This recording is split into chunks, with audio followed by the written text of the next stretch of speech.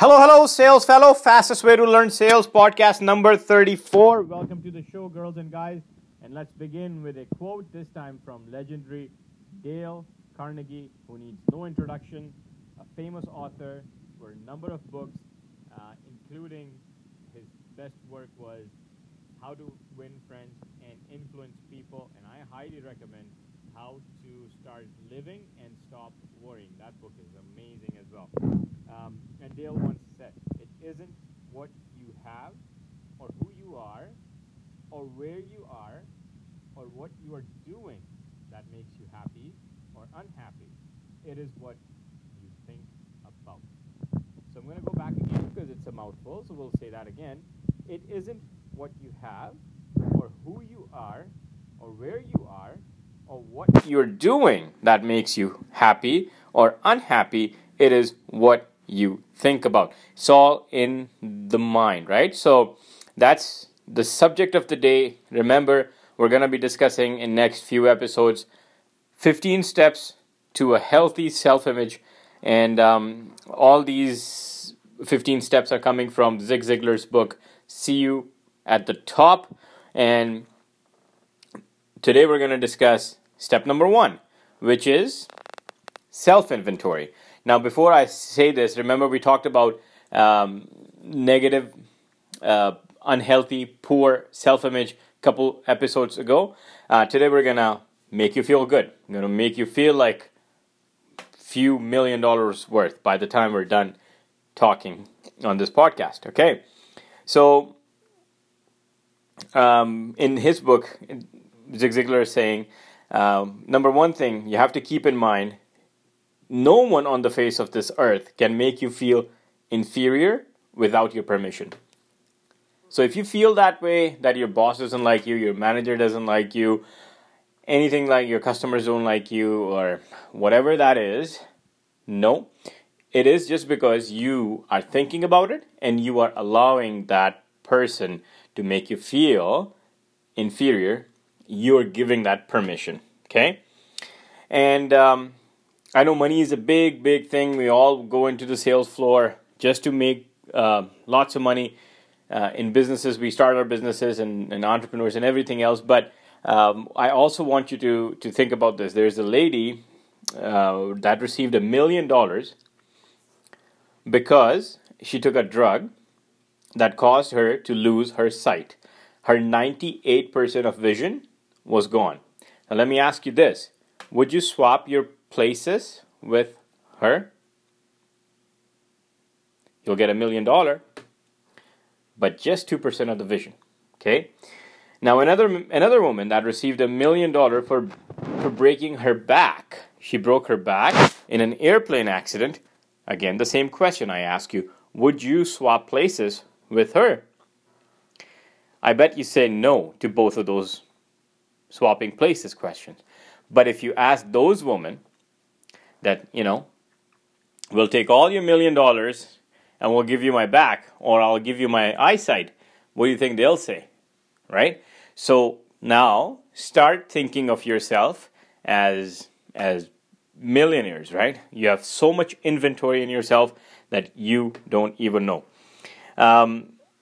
Just think about it. Your legs, they take you places. You go to work, you move around on your own, and there are people who don't have that liberty, right? So I remember Prophet Muhammad, peace be upon him, he also said, in order to remain happy in life, just look at someone who has less than you.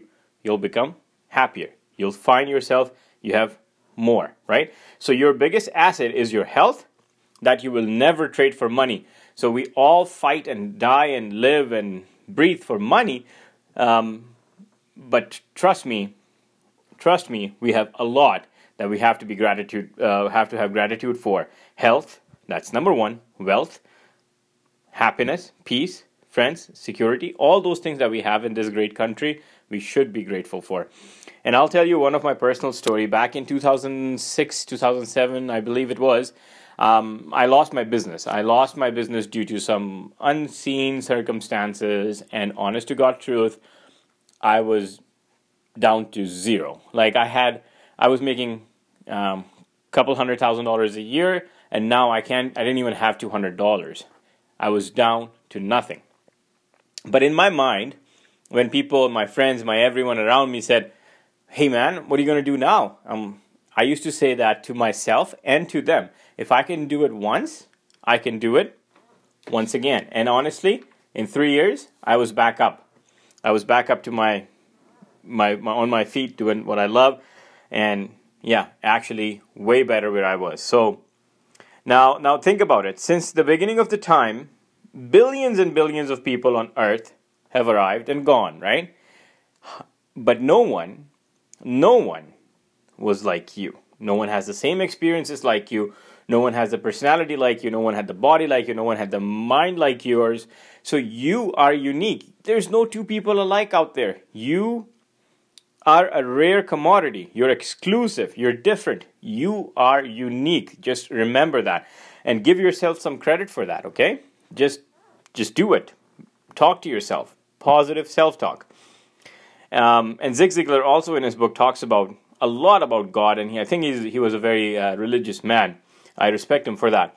And he says, God created you and gave you the talent to use and not to bury. So if you have talent and you're wasting it because other people don't like you, your boss doesn't like you, people may say something wrong, and all that kind of fears that we talked about, you know what? You're going to take this and you're going to go, boom, right to the grave and bury with all your talents, right? As a matter of fact, your brain itself, your own brain itself, when you utter a word, when you say a word from your mouth, uses 72 different muscles to say that single word. Now, that's hard to trade for any amount of money. So why do we worry so much over little thing, right? Over little things. So next time someone says that you do not know anything about what you're doing, whatever you've been doing in your life, and they question you, they challenge you, and they look down upon you, make you feel bad that they know everything and you do not know nothing, just remember how expensive your mind is, okay? Because there's no two people alike. You will find those people who will come and put you down, but bring yourself up by thinking, hey, I'm unique. I spend more time with myself than this person does. So I know myself more. Whatever he or she's saying is incorrect. Just ignore, okay? And remember, again, God loves you, whether you like it or not, says Zig Ziglar in his book. You are somebody as God does not take time to make nobody. I love this, right? And I'll tell you a quick story, and I'll end this episode with this. This is a story of a traveler. He's traveling in old days through a jungle, and then comes a river. Now he has to cross the river, and he's waiting for somebody to bring the boat so he can hop on the boat and cross the river, get on the other side of the river. He sees one little man, young man, he was 19 years of age. He comes up and riding his dad's boat, and he's like, I can give you a ride. So this gentleman, who was about 50 plus, he hops on and started talking to this man. And he's like, well, but the older person goes to the younger person, what do you do? He's like, I do nothing. I just know how to ride a boat and a little bit of swimming and all that kind of good stuff. Have you studied anything? No. Have you learned anything? Any skill? Do you go to school? Do you go to college? Anything like that? He's like, no, I have not learned anything. I don't even know how to write. I don't even know anything how to read or nothing like that. I'm such a, I don't have a word for it, but just such a plain simple man who knows nothing, right? The gentleman got a little bit upset and says to him, man, and how old are you? He says, I'm 19 years old. Well, you've wasted half of your life. You haven't learned anything in life. Well, as they go in the middle of the river, they find out there is some trouble with the boat, and the boat's going to sink. The young kid, the teenager, asks the gentleman. He's like, my dear passenger, do you know how to swim? The passenger says, I do not know how to swim. And the guy who was the young guy again says, well, I wasted my half of my life by not learning anything, as you said.